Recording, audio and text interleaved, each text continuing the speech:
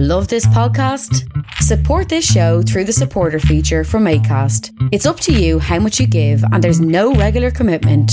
Just hit the link in the show description to support now. Planning for your next trip? Elevate your travel style with Quince. Quince has all the jet-setting essentials you'll want for your next getaway, like European linen, premium luggage options, buttery soft Italian leather bags, and so much more. And is all priced at 50 to 80% less than similar brands. Plus, Quince only works with factories that use safe and ethical manufacturing practices. Pack your bags with high-quality essentials you'll be wearing for vacations to come with Quince. Go to quince.com/pack for free shipping and 365-day returns. My guest today is returning to this podcast. If you have seen previous episodes, he was in both the Ancient Roads episodes, and he likes the word complicated. So please welcome Erik Tiller. And the reason, if the episode is not clear, if the title of the episode is not clear, it's called Drunk History. That's because we're drinking tonight with alcohol, like grown-ups, real grown-ups do. And I guess my first, how you been? How you been since the last time? Well, I've been quite busy. We've continued trying to deal with this global pandemic, and thus much of the education of late has been in exactly this form, online, though it's slightly less alcohol. I want to ask, with all the situation with the pandemic and everything, you have been locked down and on Zoom recently. Do you find that the students that do have to do this through Zoom is easier to work with, or do you find them more or less that they're less paying less attention to class through Zoom? Well, firstly, it depends on the form of the assignments and the topic. But the one thing that is missing out in the online teaching is the direct social interactions. You lose some of the spontaneity that you would otherwise have in the classroom. But I want to ask again, with this pandemic going on, and we don't want to talk about this because the point of this podcast is mainly history. And we'd like to say that history repeats itself. That's a term that a lot of historians, and I would say myself, use as well. And with the pandemic, it's less than almost 100 years ago now, almost less than 100 years, that the Spanish flu happened. And this was during the World War as well as upon a global international pandemic.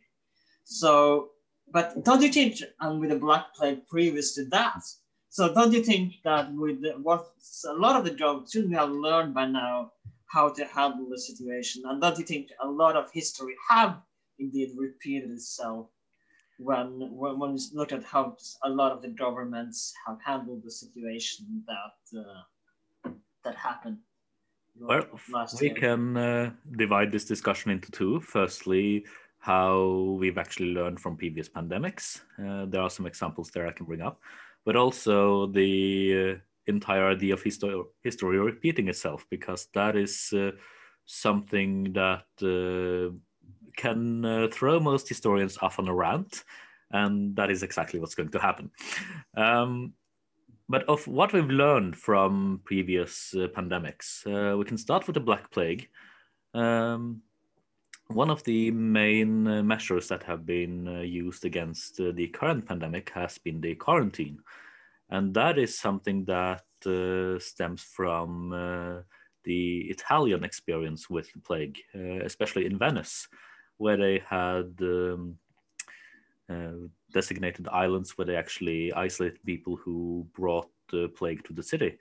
They were supposed to be there for 40 days, hence the term quarantine. So some of the measures that we are using today stem from that but from the experience with the Black Plague. Yes, that's where quarantine comes from, right? The word quarantine is Italian and comes from the Black Plague. When shippers had to quarantine for 2 weeks in Italy. Yeah, and some of those facilities were quite impressive. Not only did they isolate the people, but they also scoured the entire ships. In one of the cases, they even constructed an entire shipyard to take the ships apart and then put them back together after cleaning it. So some of the measures were in place quite early. But again, I wanted, because when I studied a little bit, not studied in the way you study history, but I just looked it up more or less. And what I found was back in 1918 that governments really downplayed how dangerous the Spanish flu is. And we see this again with COVID-19, that the governments downplay. No, it's not dangerous. It's just normal flu. It's not. You're not gonna die of this. It's not as dangerous as it really is. So don't you see the history repeating itself there? Don't you see that? Well, I see a certain pattern that repeats itself, namely that it differs from country to country. The situation at the end of the First War was, of course, that the press was under quite heavy restrictions in what they could publish, mostly to avoid ruining the morale back home at the home front. So when the pandemics first started to spread, one of the considerations was that, all right, we've just been through a devastating war. Let's not cause even more, what should we say, bad feelings on the home front. Let's try to make sure that people keep the morale up. Interestingly, that is where the name the Spanish flu comes from, because the Spanish press did not have the same restrictions, meaning the Spanish press was the first press where this, what should we say, outbreak was reported. Thus, people started associating it with Spain. It did not begin in Spain. That is not why we call it the Spanish flu. We call it the Spanish flu because the Spanish press was the first to actually report on it. Right. And that's a little bit about the modern history and repeating history. But I don't think we went into this last time. What is your main profession when it comes to history? What is your main study? And why did you choose history as an academic profession? Well, I actually find history to be one of the greatest studies in how human beings actually work. Because history as a discipline is the amassed human experience. It's all the case studies of what do people do in given situations. Sometimes they act well as expected, while in other cases they do things that are quite unexpected. And that brings us into what we mentioned about history repeating itself, because most historians will actually tell you that it does not repeat itself. And I can explain this. This is sort of an example that most people know about in Scandinavia, the play by Ludvig Holberg, Erasmus Montanus. In that play, there's this famous segment where the protagonist, Erasmus, who has been studying rhetorics and argumental theory, claims that his mother cannot fly and a stone cannot fly. Hence, his mother is a stone, because both have the same qualities. That, in terms of rhetoric, is what we call a false analogy, because we only look at the similarities, but we disregard all the differences. And that is the case in many instances where we claim that history repeats itself, because we can see a lot of similarities. But most of the things, for instance, the backdrop, the causes that led up to that point, are quite different. But what we can see is that certain patterns of human behavior can repeat itself. For instance, one of the most dangerous elements that we can see in history is a dissatisfied working class.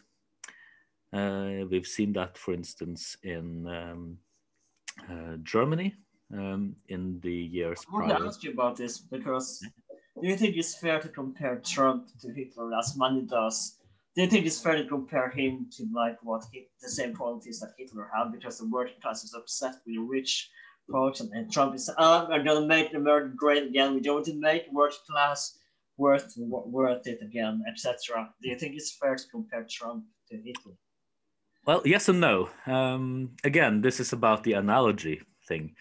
And I actually had this discussion with my history class this very week, where we were working with the ideology, the ideas behind fascism. And the main question the students asked, is Trump a fascist? And here again, it's complicated. Here we go. But you can drink every time you said complicated. Yeah, I will. But my point here is that Trump is not a political thinker. He does not have any core ideology.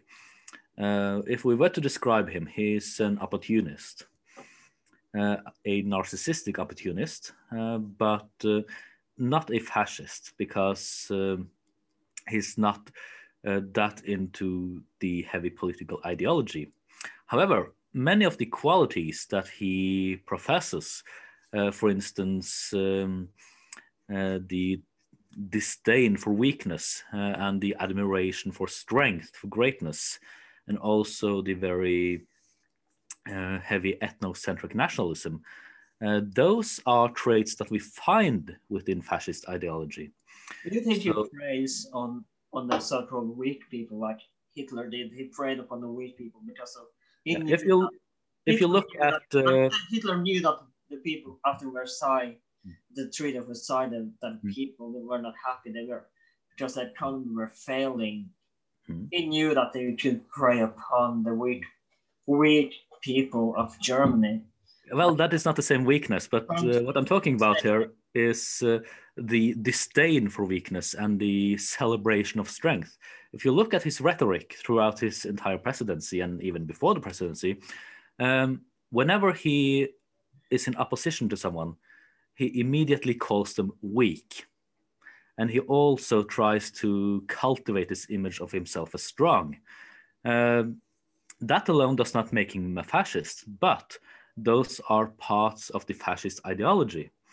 So while Trump himself is not a fascist, much of what he represents are qualities that makes him attractive to people who are more into fascist ideologies. And I want to ask you about this, because if anyone has, if this happened a few years ago, so if anyone's seen Joe Rogan, of course, most 90% of people have. And he had it just a while ago, and it's been a few times now. He's called Brett Weinstein, not to be compared to Harvey Weinstein, but he has seen more. He was condemned by his fellow students, not fellow students, but by his students, because he's deemed a racist, and this caused more to the term of kidnapping in the school.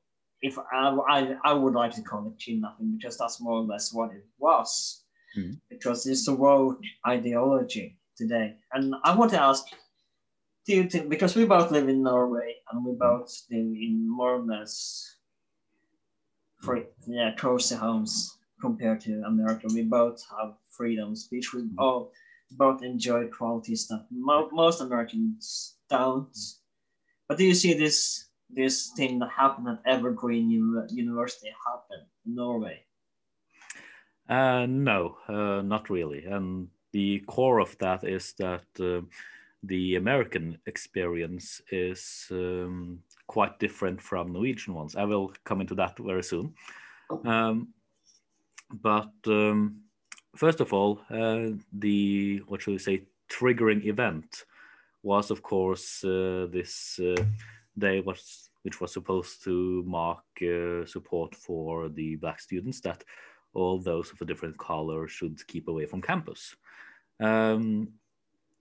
what I think was the mistake they did there was that that sort of activity is not uncommon in, for instance, sociology classes. The mistake was that they expanded it to the entire campus. But I see the point that they try to make, but they try to make it in a very crude manner. Because the same thing has been done in sociology classes, but they expanded it to a scale where people miss the point of it. And that, of course, caused inflammatory feelings on both sides. But as for the American experience, there is something unique about it. Just a moment. Cheers. I need a drink before getting into this because the core of this is the American slavery. And what I mean about that is the uniqueness of the American slavery. Now, slavery has existed for many, many years. It's been a part of many ancient societies. But the American slavery is distinct for one particular reason. And that is because the status as a slave was linked to race and not to social standing. If we compare throughout the history, if we look at, for instance, the Roman slavery, people of any creed, or any kind of people from across the Roman Empire or even beyond the Roman Empire could become a slave. But also, it's just a matter of conquest. Yeah, but any slave could also be freed and become a Roman citizen. That was a possibility. Compared to the Norse thraldom, keeping thralls. The same thing can be said there. They did not discriminate on who they took as slaves, but they also kept the door open for granting those slaves their liberties. The same can be said in the Arab or the Muslim slavery along the coast of North Africa. I want to touch about Muslims. Yeah. They did not. Yeah, but let me finish this argument. First. They did not really care whether the slaves came from the inner parts of Africa or if they were people from the east or if they were captured sailors from the north. To them, the slavery depended on social status. And again, there were ways out of slavery. You could be bought out of slavery or you could simply convert to Islam and then no longer be a slave. The common trait here is that slavery was a social status, not something directly linked to the race. But when we come to the American slavery, we see that slavery becomes inadvertently linked with the race. Not just in who were the slaves, but also in that measures were put in place to prevent slaves from being freed. Everything from heavy taxation on freeing slaves to laws that actually made it possible to enslave freedmen who were in certain states for a certain time. And that is sort of the legacy that's still not been resolved in the US. I just see that with the George Floyd case that happened last year. Yeah, that is just one of a long string of examples. And that link between slavery and race, which is a uniquely American experience, is something that's still a, what should we say, dividing issue in the US today. And that is also what makes sort of the American experience unique, in that it cannot truly be compared to slaveries that have occurred in other civilizations across the world, even those that were contemporary, like the North African slavery, which was ongoing at the same time as the American slavery. Yes, both were slavery, but if you look at the core of it, those were two different entities. Right. And I want to ask, because I feel like having, I'm just recently started more or less, not studying in the same way you do, but study history in more detailed manner. And I think most white people in the West view Islam as this backwards religion where people don't think that Islam is this totally controversial religion. But I don't think that's the thing at all, because you see, if you follow history like you and me, like me recently, and you have studied it a long time, I think Islam is one of the most forgoing and understanding, because Islam is one of those that actually accept other religions, and they're curious about other religions, and there are fantastic astronomers, as you can see in the Arabic religions. And what do you think make Islam this? This is because of radical Islamists. Do you think that that's kind of ruined the Islamic reputation, if you will? Well, here we have to look at several different points in time. Firstly, the late 70s, or the 70s overall, not just in the Middle East, but also further to the east, for instance, Afghanistan. And what was happening in the Islamic world at that time was an overarching process of secularization. But that led to a major religious backlash, which paved way for more extremist, what should we say, branches of the religion. And another thing that we should mention when it comes to at least the Middle East is that we are, just like with many parts of Africa, looking at a post-colonial situation. Because what's not really known to many who haven't studied history is that after the First World War, despite the promises to the Arab leaders, the Middle East was basically taken as a colony. Now, they called it a protectorate, but basically screwed Arabic countries over. Yeah, they called it a protectorate, though it was basically a colony, only they didn't call it that because the word colony was a bit iffy even at that point. Yeah, we all know. And what they did was that they drew new borders in the region, just like they had done in Africa in 1884. Straight lines dividing family, dividing children. So they did a Berlin Conference version 2 on the Middle East. And what that resulted in was that many groups within that region who otherwise were in disagreement were now clustered together within the same borders. And when the British and the French eventually left the area, those conflicts remained, and it became an internal power struggle. So many of these areas where we see conflicts and we blame it on religion, the religion is not the issue. The issue is that these areas are the subject of a post-colonial reality in which the state-making process has not been done thoroughly. As a result, we see many armed conflicts, and this is just the sort of environment that both causes some parties to become more radicalized, but it also means that those radicalized groups have the room to thrive. It is not the kind of stable society that would otherwise prevent those radical directions.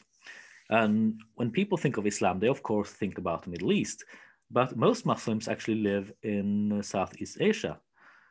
So the perception that most Westerners have of Islam as this brutal, warlike religion mostly stems because the region in which most are familiar with Islam being the main religion has been left in such a state due to the post-colonial experience. And again, this brings us into the topic of narratives and perception. For instance, the opposition to the establishment of Israel in that area.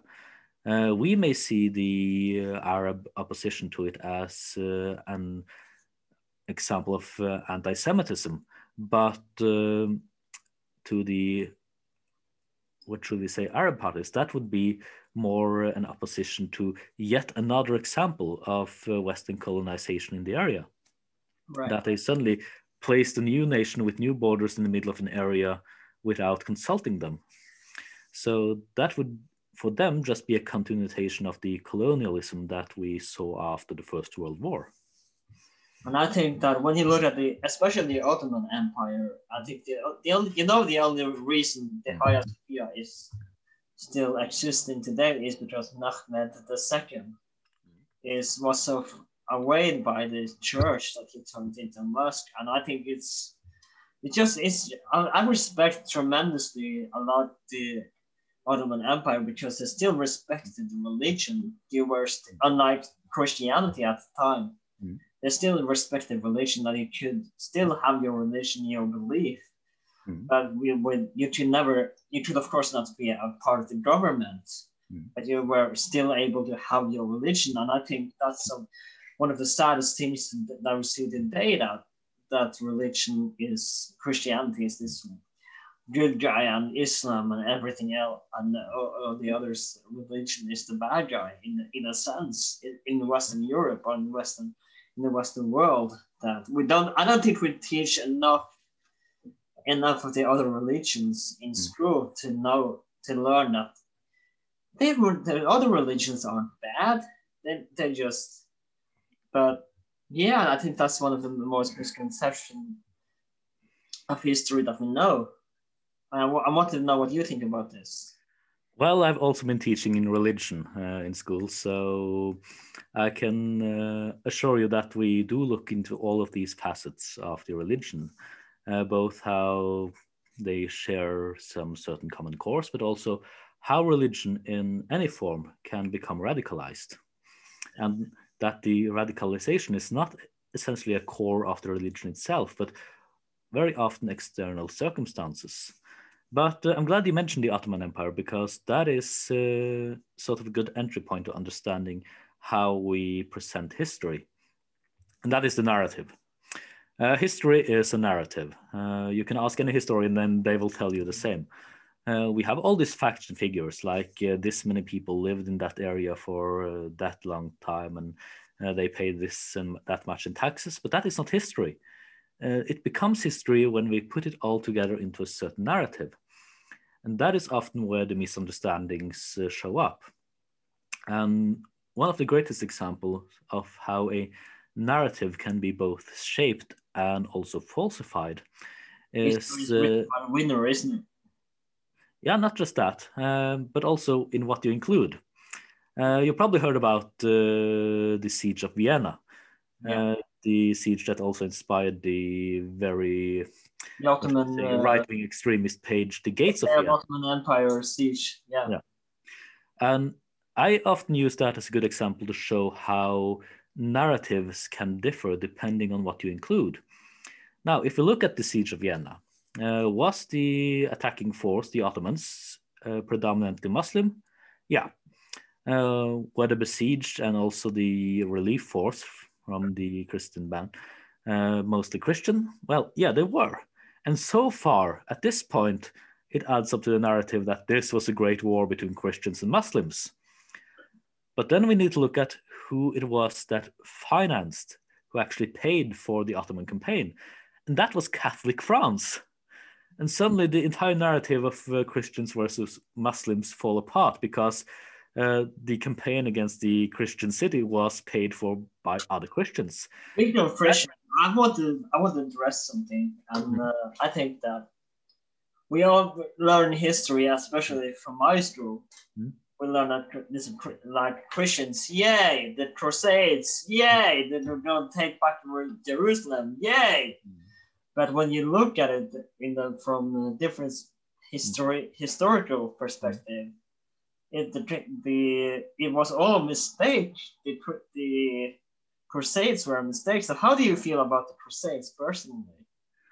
In my opinion, it was more or less a mistake because if you remember the emperor of the Byzantine Empire, he just wanted just a few thousand people, but instead the Pope sent 100,000 troops back to Jerusalem and back to the Middle East. So how do you feel about the Crusades personally? Well, I think, again, the Crusades are misunderstood. Yes, there was the religious fever that made people go there and slay the heathens, as they would profess it. But the same thing that we see with the Siege of Vienna is something that we can see in the Crusades, namely that you also use these major religious movements as pieces in grand politics. For instance, we all know of the sack of Constantinople by the Crusaders. I think it was during the Fourth Crusade. And that is similar to what we see with the Siege of Vienna, where the Ottoman force is backed up financially by Catholic France. And that is a struggle between different parties within Europe. In the case of Constantinople, it was between the East and the West, or the Eastern and Western part of the Roman Empire, or the former Roman Empire at that point. And with the Siege of Vienna, we have the struggle between France and the Habsburger Empire, who at that point were basically surrounding France in terms of territories. So while there's a certain religious element to it, we can't disregard that there are also dynastic elements to it. I don't know if you've seen that. Did you listen to the episode where I had about the Byzantine Empire when I had episodes? The one right after you were on? No, I haven't had the time for that. Because the guy that I had on, I think I'm sorry if anyone listening and listen to the episodes that were on about the Byzantine Empire, and I apologize if I misquote right now.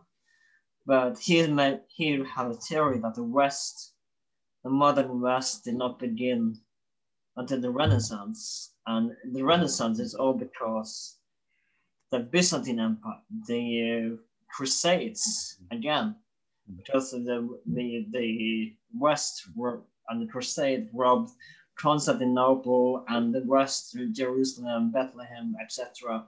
All these religious cities.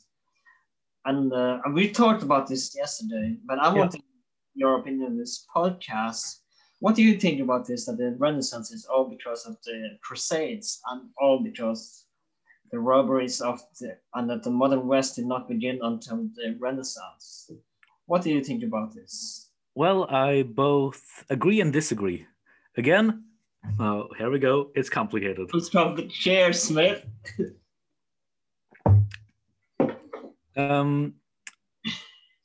Firstly, that the Renaissance started modern Europe. Culturally, it did, but politically, we need to go back further, and that is to the state-making process in the High Middle Ages.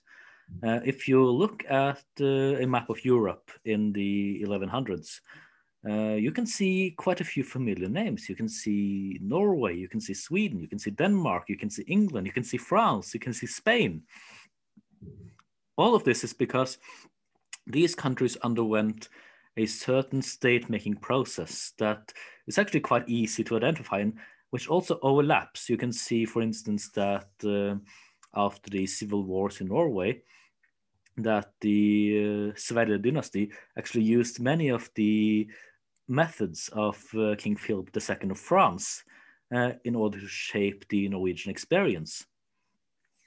So the political Europe as we know it, at least Northwestern Europe, begins in the early thousands with the medieval state-making process. But culturally, what we've come to know as European culture has more to do with the Renaissance. Now, what triggered the Renaissance? That's an interesting question. And again, wow, this is going to hurt my liver. It's complicated. But it was about several factors coming together at the same time. Constantinople certainly had a part to play in it. Not due to the Crusades, but due to the siege of Constantinople and the, fall of it, which led many of the craftsmen of Constantinople to flee west to Italy. But they wouldn't have had sort of, what should we say, a fertilized ground in which to thrive if it wasn't for another development that had happened in the late Middle Ages, and that was the expansion of trade networks. And this is not just something that happened to the Italian states. It's also something we can see elsewhere in Europe. We can see the early rise of the Dutch areas, the Netherlands. And we can also see it in northern Germany with the German Hansa. So we have this. Hans came from East Asia, didn't it? Hmm? Yeah, Hans came from East Asia, didn't it? Not the Hans, but the Hansa. Oh, German Hansa. Oh, sorry, my mistake. I missed it. Yeah, because all those are examples of expansive trade networks and trade organizations. And that is something that's developing independently of what's happening in Constantinople. But with all the craftsmen and all the expertise fleeing Constantinople and landing in Italy in this environment of economic growth, that is sort of the mixture that makes sort of the Renaissance come to be. Yeah, right. I want to ask you a little bit different question now. What is a favorite historical movie that's been made? My favorite historical movie. That's a movie or TV show. Movie or TV show. That is sort of a difficult one because I'm sort of an omnivore there. One that I particularly like is A Royal Affair, which chronicles the Struensee era in Denmark between 1770 and 1772. Of course, the film is marketed as this romantic drama, but what it's in fact about is about the first attempt to take the ideas of the Enlightenment and putting them into political practice. Of course, Struensee did it in such a manner that he ended up getting executed. But this is sort of the precursor to the revolutions that we see in later years. And while there are some flaws to the movie, there are also many things to get right. And you can clearly see that the filmmakers were asked to make this big romantic period drama, but they wanted to focus on the political aspect because many of the decrees that we can see are downright exact copies of the ones that were made during the period. I've been to the archive in Copenhagen, actually seen the originals. So it's quite fun to see how they actually translated this political movement under Dr. Struensee. Just keep talking, I'll be right back. Just keep talking. Well, just be right back as well. Right back. This is Drunk History.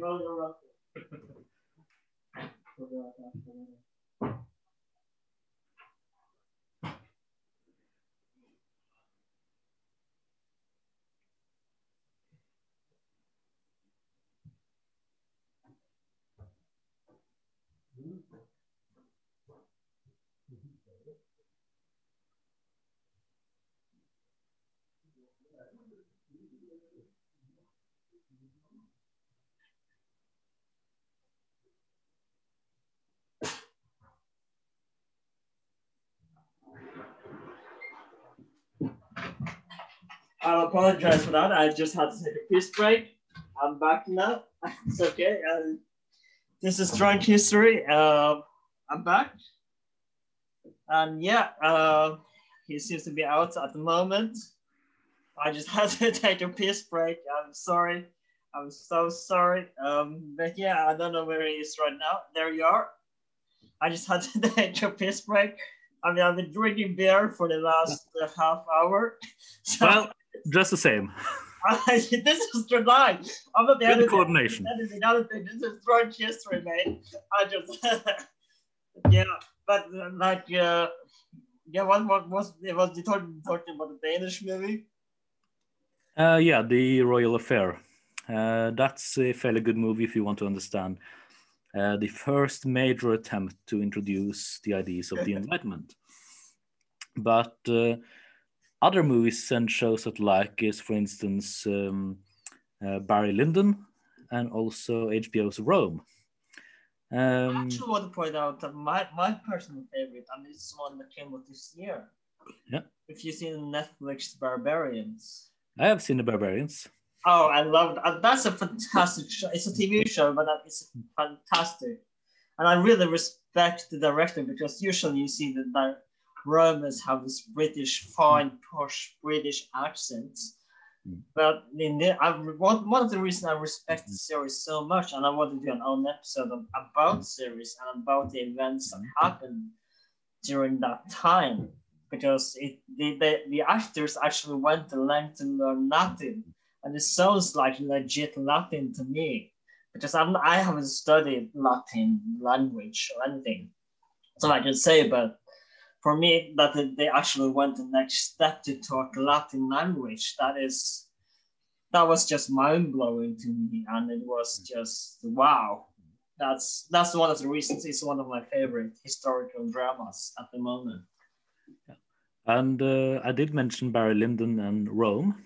While there are certainly some things that can be critiqued, both that movie and that show does something that many people try to avoid when it comes to making historical drama, and that is giving the characters the mindset of the period. I can vividly recall when my mother stumbled across Rome on television. And she was shocked because, as she said, they are all terrible people. Yeah. Well, that's the Roman mindset for you. They were actually quite terrible people. To be fair, though, that I can't seem to remember his name right now. I've been drinking, to be fair. Nero did try to kill his mother, to be fair. So it makes sense that they're terrible people.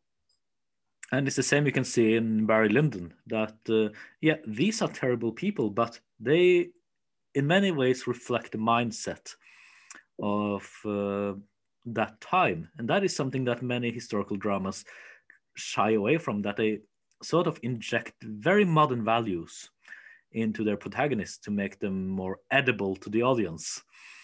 But in the end, it only distracts from the very ideas of that period. How do you feel, speaking of Rome, how do you feel about Gladiator? We touched briefly about this in the last episode that you were on. About what? Gladiator with Russell Crowe, and how do you feel about it personally?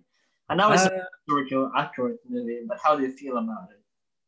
As a movie, it's high craftsmanship. You have good acting, and one thing I like about Gladiator is the structure. It is among those very few near perfectly structured movies, but it's not a historical movie. It should have ended with Joaquin Phoenix and Russell Crowe in a bathtub. But as a movie on its own, it's very entertaining and it's very well made. Despite being a bucket load of historical inaccuracies, not just in the events, but also in the equipment and the tactics and everything. Also the gladiator battles as well. So when it comes to historical movies and television, you need to be aware of what you're watching. Are you watching something that tries to depict the area as it was, or if it's something that's made for entertainment? But one thing I want to ask: when you studied history, what surprised you the most? Like something that that's mind blowing. What was the most surprising thing about the study when you studied history more? What really surprised me was I need to prepare the battle. How complicated things were.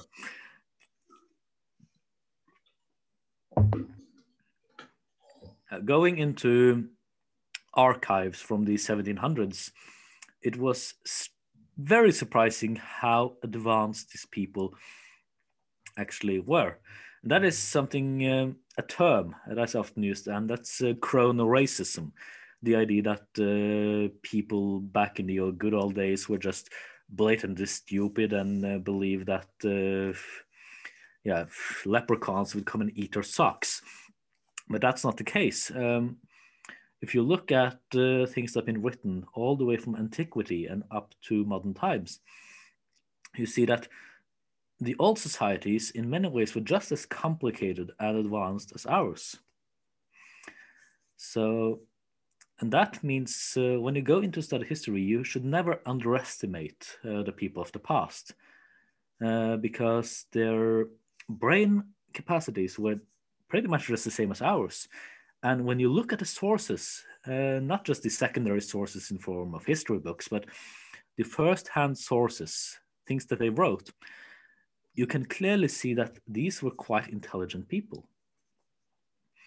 And at times you can actually be quite surprised in their insights and their ingenuity. And yeah, but something else, actually, when I read, I don't know if you read the book, The Rise and Fall of the Third Reich by William L. Shriver, which I highly recommend if you haven't, because it's an amazing book. And I haven't read it, but Nazi Germany is sort of something you should know if you've studied history. Right.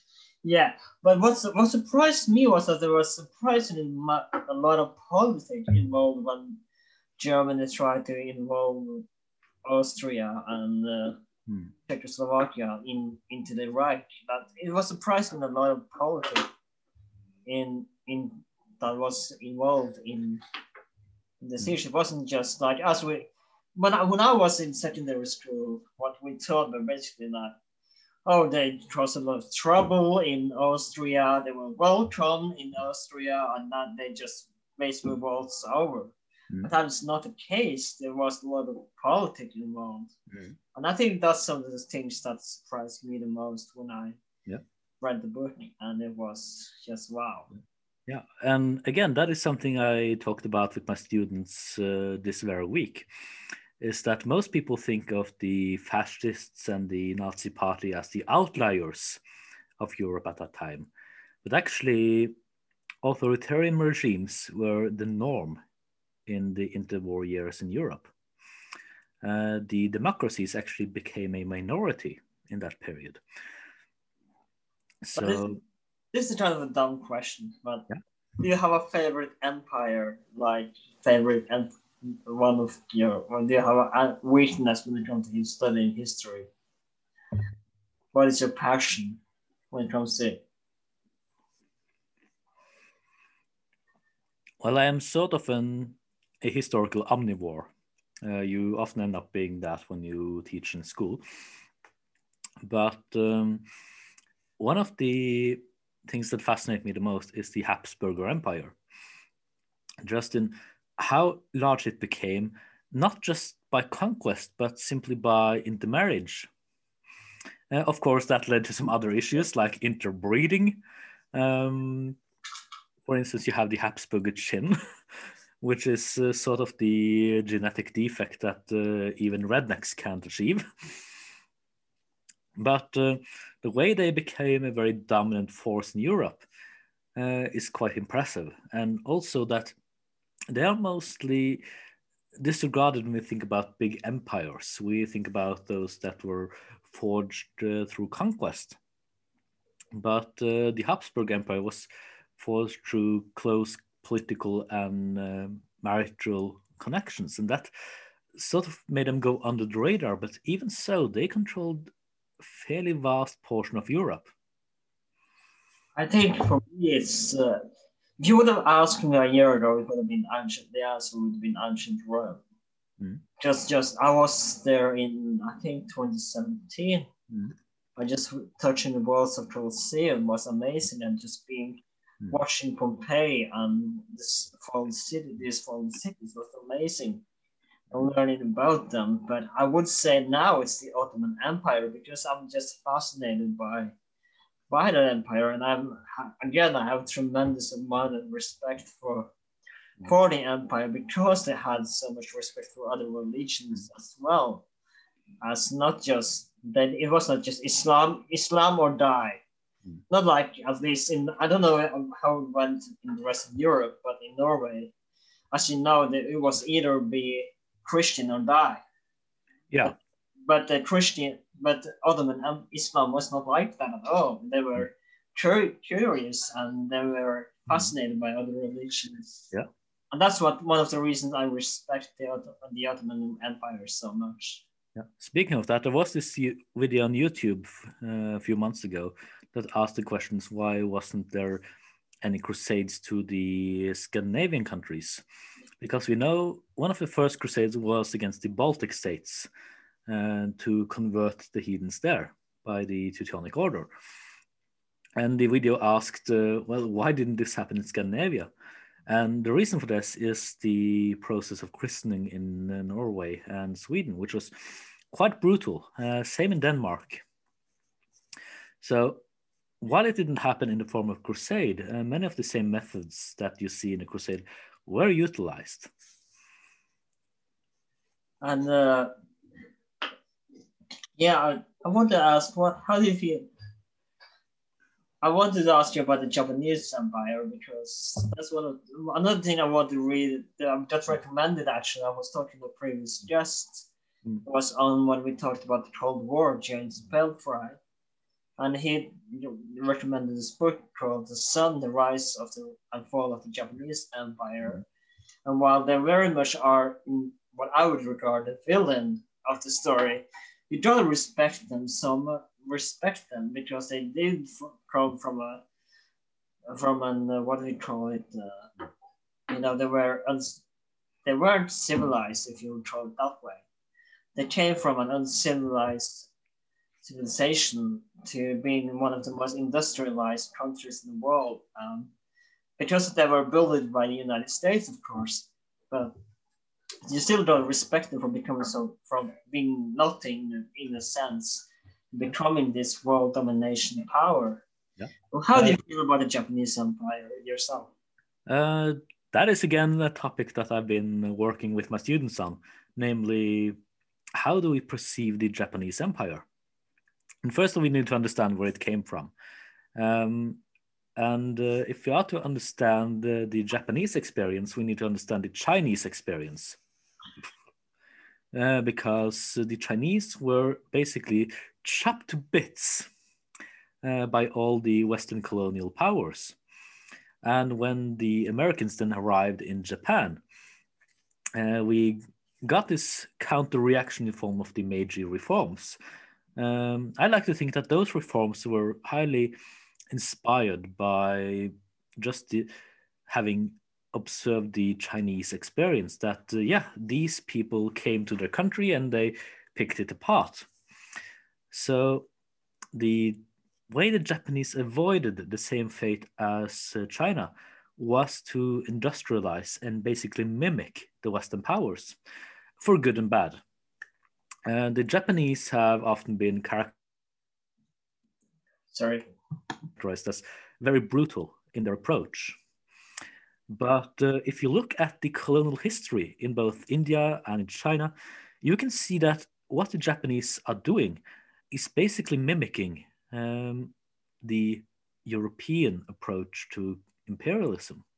Because if you read history, you know that industrialization is the key to any success in economical development in a country. Yeah, the Japanese industrialization is quite unique in how fast it happened. But most people just say, yeah, they industrialized like the West and, well, that's it.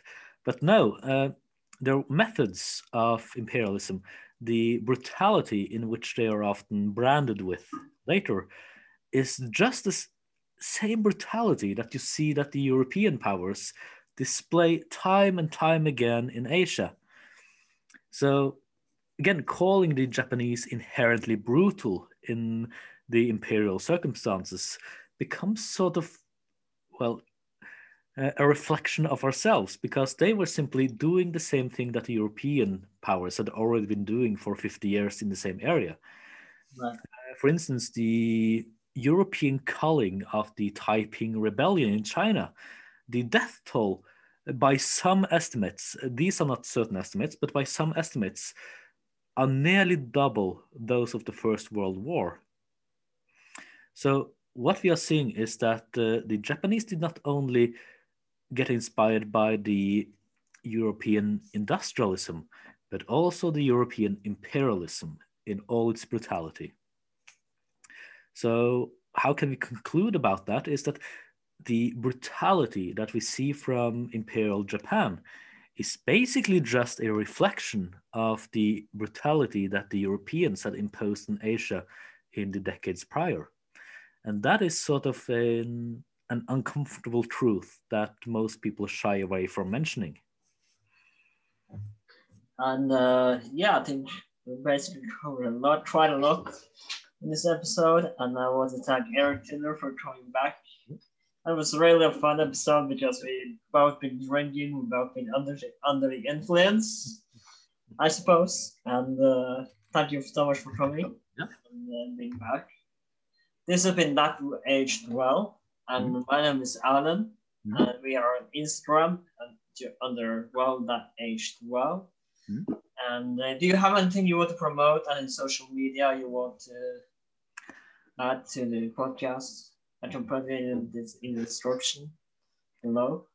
Nothing that I would promote, but if you are interested in history, try to look for the more uncomfortable parts and try to get the whole picture. History is complicated.